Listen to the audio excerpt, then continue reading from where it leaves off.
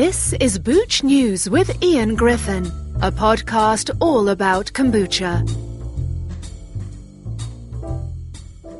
So I'm on the phone with Adam Vanni of Jar Kombucha, whose company is located at the moment in London, but is about to make an exciting move to Belgium. Hi, Adam. How are you?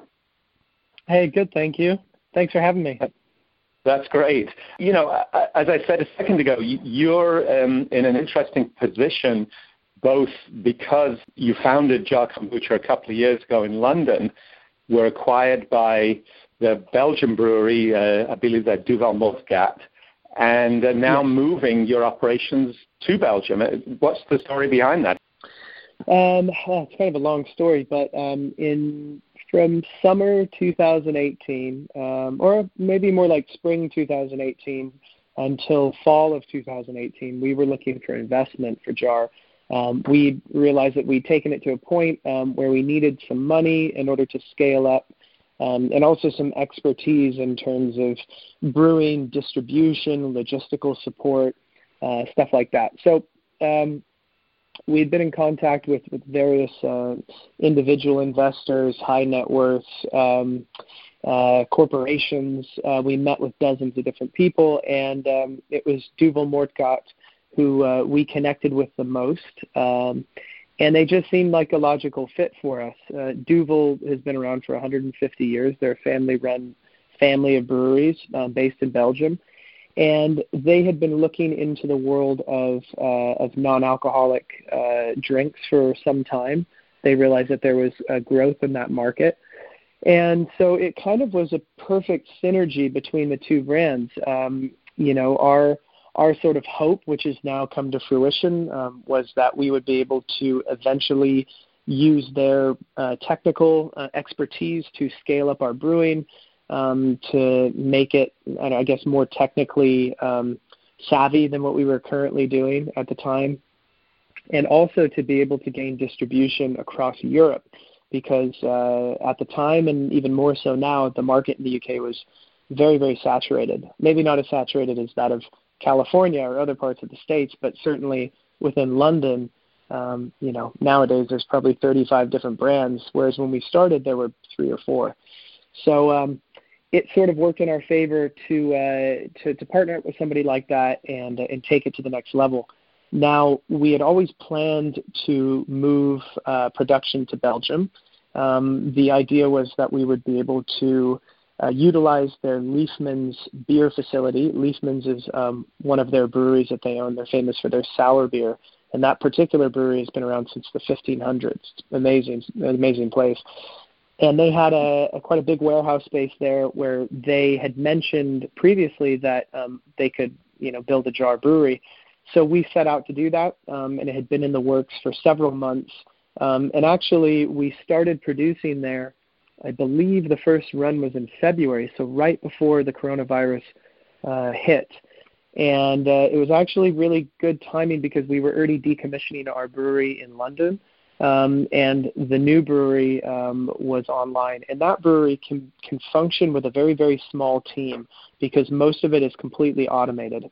So that allowed us to sort of take the pressure off brewing and production and focus more on expanding distribution and decommissioning the current site in London. So that's sort of where we're at now. We're still producing in Belgium. I think this week, actually, we're having about 2,000 or 3,000 cases of our ginger sent over. It's the first official run from Belgium that will be sold in the UK. And we're really excited about that. And also a quick little plug, we did a small run of Jar cans, which you're the first person I'm announcing that with. Actually, we haven't told anybody. And we have those now in the country. So we're going to start seeding those in the market. I think we've got a few thousand cases of some raspberry cans. So we're going to see how those perform and whether we're going to make that into a bigger SKU. We're not sure yet. But that's sort of the history of the partnership with Duvel and where we're at right now. Yeah, that's, obviously, it makes sense, obviously, given that you're now partnering with a Belgian company. I know Belgium is one of the homes of beer, like you said, this brewery that you're in has been around for quite a few hundred years, so there's a lot of history there. But I wanted to dig down a little bit. So you're producing in Belgium, but you did say the 3,000 cases of ginger are coming and the cans are coming to the UK. So that needs what? The refrigeration to transport them by ferry or something like that? I mean, what are the logistics there to get the beer into the UK? So for jar, and I mean, this is something we speak about regularly when we have the opportunity, but we decided a couple years ago to begin filtering our kombucha. And that allows us to be ambient. And the main reason we did that was because we were concerned with the way the industry was going in terms of alcohol levels of kombucha. We'd seen what happened in 2010 in the States, where all kombucha was removed from the shelves for 3 to 6 months. 80% of the brands went bust at the time. The other ones that didn't reformulated recipes, including GT's. He now has his Synergy line as well as his Classic line. And we realized after doing some independent testing of different brands in the market that there were elevated alcohol levels and that at some point there's going to be a crackdown. So we started investigating various methods of filtration. We never had any issues with our kombucha being alcoholic when it was sent out. The problem, though, is when various stockists store it in certain ways, and it's difficult to keep a close eye on everybody's storage of your product. So even if someone says they're refrigerating it, they might be storing it at 10 degrees or above Celsius, that is, which will still lead to secondary fermentation. So we started filtering. We started doing some blind taste testing. We finally settled on a method of filtration that allowed us to keep the flavor that we wanted while removing all of the yeast and some of the bacteria. And that essentially allows us to transport the kombucha across Europe without any kind of refrigeration. And for instance, in the UK in particular, there's really not much refrigerated transport nationally. And throughout Europe, it's sort of the same thing. There's just not those logistical or distribution networks built yet like there are in the States. So in order to grow at the rate that we needed to, we had to sort of take that step. So that's a long-winded way of answering you by saying that we actually don't need it refrigerated. We simply put it on trucks that I guess go through the tunnel, the Eurotunnel, and make their way to the UK, where we drop them off at a consolidation warehouse that then sends it out to our wholesalers. Oh, okay. So this is, just to be clear then, you're not, you still are making what you could call authentic kombucha. It's not pasteurized. Although you've filtered to remove some of the bacteria and all of the yeast, it would still have those benefits that people look for in, kombucha that sort of was fermented naturally, if you want to say that, versus pasteurized. For sure. Yeah, the way that we ferment kombucha is still identical to how we would do it at home. We ferment with 4 ingredients: tea, water, sugar, and a SCOBY. At an industrial level or commercial scale, this is what most kombucha breweries do, but they don't really talk about, is that we use a liquid version of the SCOBY. So essentially, we create a starter liquid that is particularly rich in bacteria and yeast rather than utilizing the cellulose. So instead of using the cellulose pellicle, as it's called, which is commonly referred to as the SCOBY, we do that in a liquid form, which is still technically a SCOBY, and actually under a microscope you would find has more bacteria in it than a standard pellicle would have. So we use those 4 ingredients, and we ferment for anywhere from 7 to 10 days. And we do it, a classic ferment, but we do it in a closed environment. So we don't do sort of an open-top ferment anymore. We have a fully automated system where we control the level of oxygenation, we control the level of heating and cooling, and we have the ability to apply pressure at different points, which can optimize acetic acid or gluconic acid, keep the ethanol levels down, and allow us to come up with the flavor profile that we want consistently every single time. So that's sort of the sort of futuristic way of making kombucha, but it's still utilizing the same ingredients. And then the final product contains all of the acetic acid, that is actually proven to be good for your gut. So based on all of the research that we've done, and this comes from consulting with various microbiologists, studying every single, piece of literature we could find about kombucha, there actually aren't any, there's no scientific research to support the idea that the bacteria found in kombucha actually has a benefit for your gut. And that's mainly because most of that bacteria is killed by your stomach acid before it reaches your microbiome. And secondly, even if that bacteria did survive the acidity of your stomach, it would really have to be in the parts per billion. When, with regards to kombucha per bottle, we're talking about 50,000 CFUs, unless you're adding powdered probiotics to your final product, which I think many of the brands, particularly in the States, are doing now. So it's very difficult to accurately claim that the bacteria does anything. But what there is evidence to support is that you have the antioxidants from the tea. If you're making it with green tea, black tea, oolong tea, it all contains antioxidants, which are great for your immune system. In addition to that, acetic acid, which is an amazing compound that does support the growth of good bacteria in your gut while killing bad bacteria. It can kill E. coli and salmonella and even bad yeast such as candida. So, in fact, kombucha is still good for you even if you filter it, but because of the acids produced by the bacteria rather than the bacteria themselves. Sorry, another long-winded answer.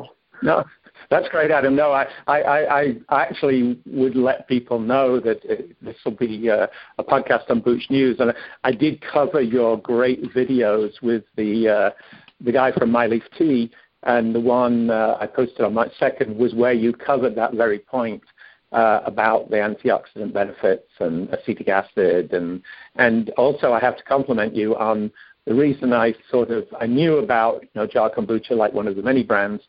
But when I saw your video with My Leaf, where you go through your brewing process in incredible detail, I wanted to compliment you on kind of not being, super paranoid, kind of, that's the word, about your commercial process, because, that's of use, I think, for other people, other brewers or other people who are general, consumers of kombucha to know that you are applying, the science. But I wanted to move on. That's been very interesting to hear about the biology and the chemistry of kombucha. I have a question about your decision to relocate to Belgium. And as we were talking about, as people know, I'm from England originally, even though I haven't lived there 40 years. So did you consider like you say, you're importing it from Europe to the UK, anything about Brexit? Would the changes in the British government's membership of the EU, do you think that's going to have an impact or not? So that's a good question, and it's not really something that we considered as a reason for relocating to Belgium, but actually seems as though it may work in our favor. I don't really know the details around the political situation when it comes to Brexit, but it certainly it makes sense to me that it would be easier to distribute into mainland Europe from Belgium than it would be from the UK, especially with export or import tariffs or duties, depending on what the deal ends up being. So it actually seems to work in our favor. And our goal was always to spread Jar across Europe rather than just the UK. The UK market is reasonably small, and I think there's significant potential for growth in markets such as the Netherlands, Belgium, France, Germany, Spain, among others. So this did seem to work out in our favor with regards to relocating. That certainly is that's very well put, because it sounds like at the moment, you've started in London, so your market, like you say, you're importing cases from Belgium to London to UK right now. But what you're saying is the future, you believe, is in mainland, which is obviously a much huger population, 60 million in the British Isles, and I don't know, many times that across Europe. Just to sort of bring this to wrap up then, you've been involved with the kombucha industry originally from the United States, but you started a brewery in London, now you're moving to Belgium. Where do you think, like if you were to look into a crystal ball, kombucha could be in, say, I don't know, pick a time frame, maybe a couple of years, 5 years. Like you said, it came from almost nothing when you founded Jar Kombucha in the UK. There was only 3 or 4 brands. There's now over 30, say, in London. Where do you see the future in terms of the market and how people, in the populations of the European countries would find kombucha? I think it really depends on the market. I mean, it's funny because I often, along with my colleagues and my co-founders and other friends who drink a lot of kombucha, often get stuck in this mentality that everybody knows kombucha, that kombucha is just something that everybody drinks. But to be completely honest, a very small percentage of the British population even know what the word kombucha means. So, but from my perspective, in my sort of limited scope of sort of understanding about the market, is that I think kombucha is going to split into many different spaces. It's going to adapt to different categories. For instance, I think there's probably going to end up being super premium, rare tea based kombucha that will be sold in a champagne bottle, and you'll be able to get it in fancy restaurants and fancy bars. I think kombucha is going to start popping up in more and more cocktails. You're going to see it in more and more, restaurants, pubs, cocktail bars, things like that. With regards to the States, and you can already see what's happening there with alcoholic kombucha, I think people are looking for healthier alternatives to drinking beer, and wine and cider, and hard kombucha, as it's called in the States, is definitely something I think is going to continually grow. You see brands like June Shine, you see brands like Flying Embers, Boochcraft are some of the kind of top players in that world right now, kombucha as well. And that's certainly something we're going to start exploring in the next couple of years.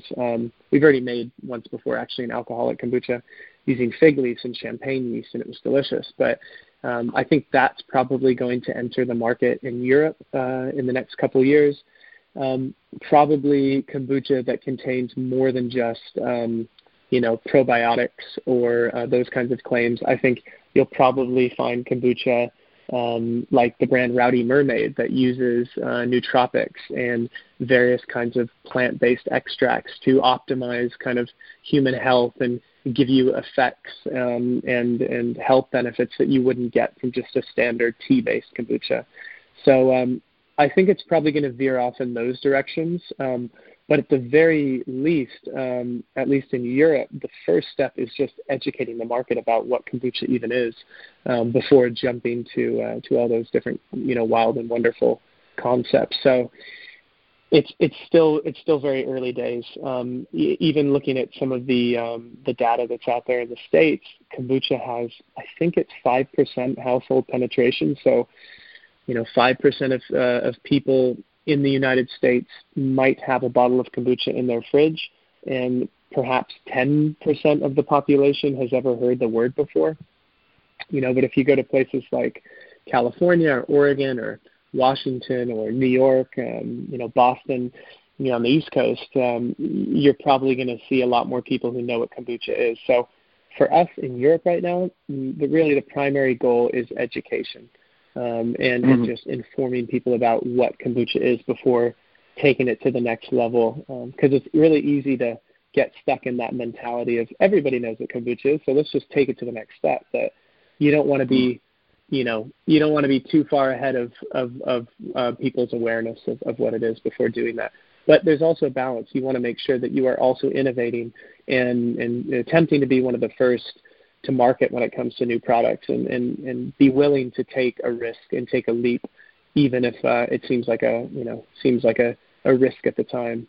So that's something we've always been juggling with Jar, trying to innovate, but also trying to educate and be realistic at the same time.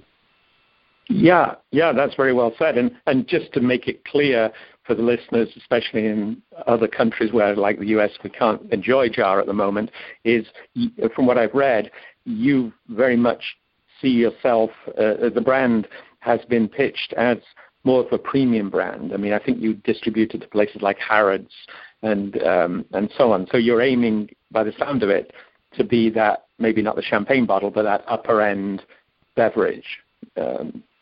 Is that true? Definitely. Yeah, absolutely. I mean, we have actually just a couple weeks ago initiated a new pricing structure, which does make us more competitive in the market. Jar will always remain a premium product, so it will never be the cheapest kombucha, nor will it be even close to the cheapest kombucha, but we want Jar to be enjoyed by everyone. We want people to have access to a premium brewed soft drink.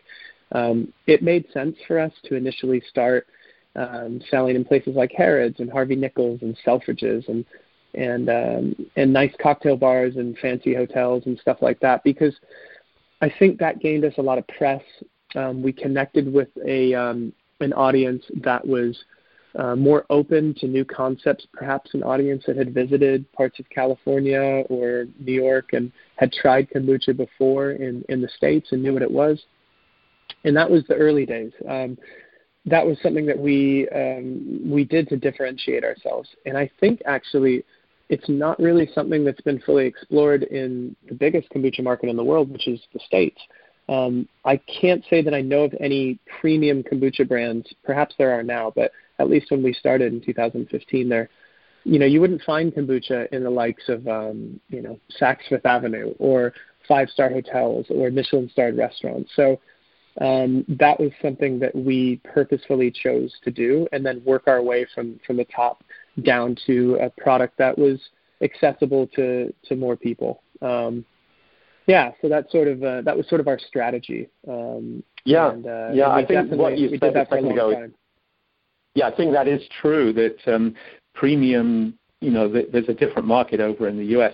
And one thing, of course, that I think is also true, and I don't know if you have this, but to kombucha on draft or tap is, every pub in England could easily have a kombucha as an option for low alcohol option to, the beers and ciders that are on tap. Is that something, are you looking to distribute draft kombucha?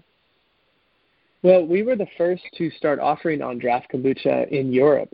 So in 2015, before we even launched a bottled product, we opened a kombucha tap room called Jar Bar. And that was in Hackney Wick at our brewery inside of our warehouse. And to be honest, it was too early. It was too early for the market. Nobody was interested in drinking kombucha on tap. And also our flavor profile was really not, it wasn't as balanced as it is now, to say it nicely. We didn't get the greatest reviews. It was very, very vinegary. It was, overproduction of yeast. We just couldn't crack the flavor for about a year. So that kombucha tap room eventually morphed into a cocktail bar. That cocktail bar eventually morphed into a venue. That venue morphed into a nightclub. So the place where we brewed kombucha and served it on tap eventually became quite a well-known warehouse-style nightclub in London that was famous for bringing DJs from around the world, and people could get kombucha. But kombucha on tap is not growing as quickly as we would have liked in the UK. It's definitely something that's bigger in the States, and you'll see it in many of the supermarkets now. You can fill up a growler, and you can you can go to various places and get larger batches of kombucha and fill your own vessels. But here in the UK, it's still such a niche category that we're finding that we're not really getting the sales to justify continuing to do it for the short term. So actually, we're going to stop doing on draft kombucha for the foreseeable future, but look to re-engage with it maybe in the next 12 months and just see if we can jump back in when we think the market is ready for it.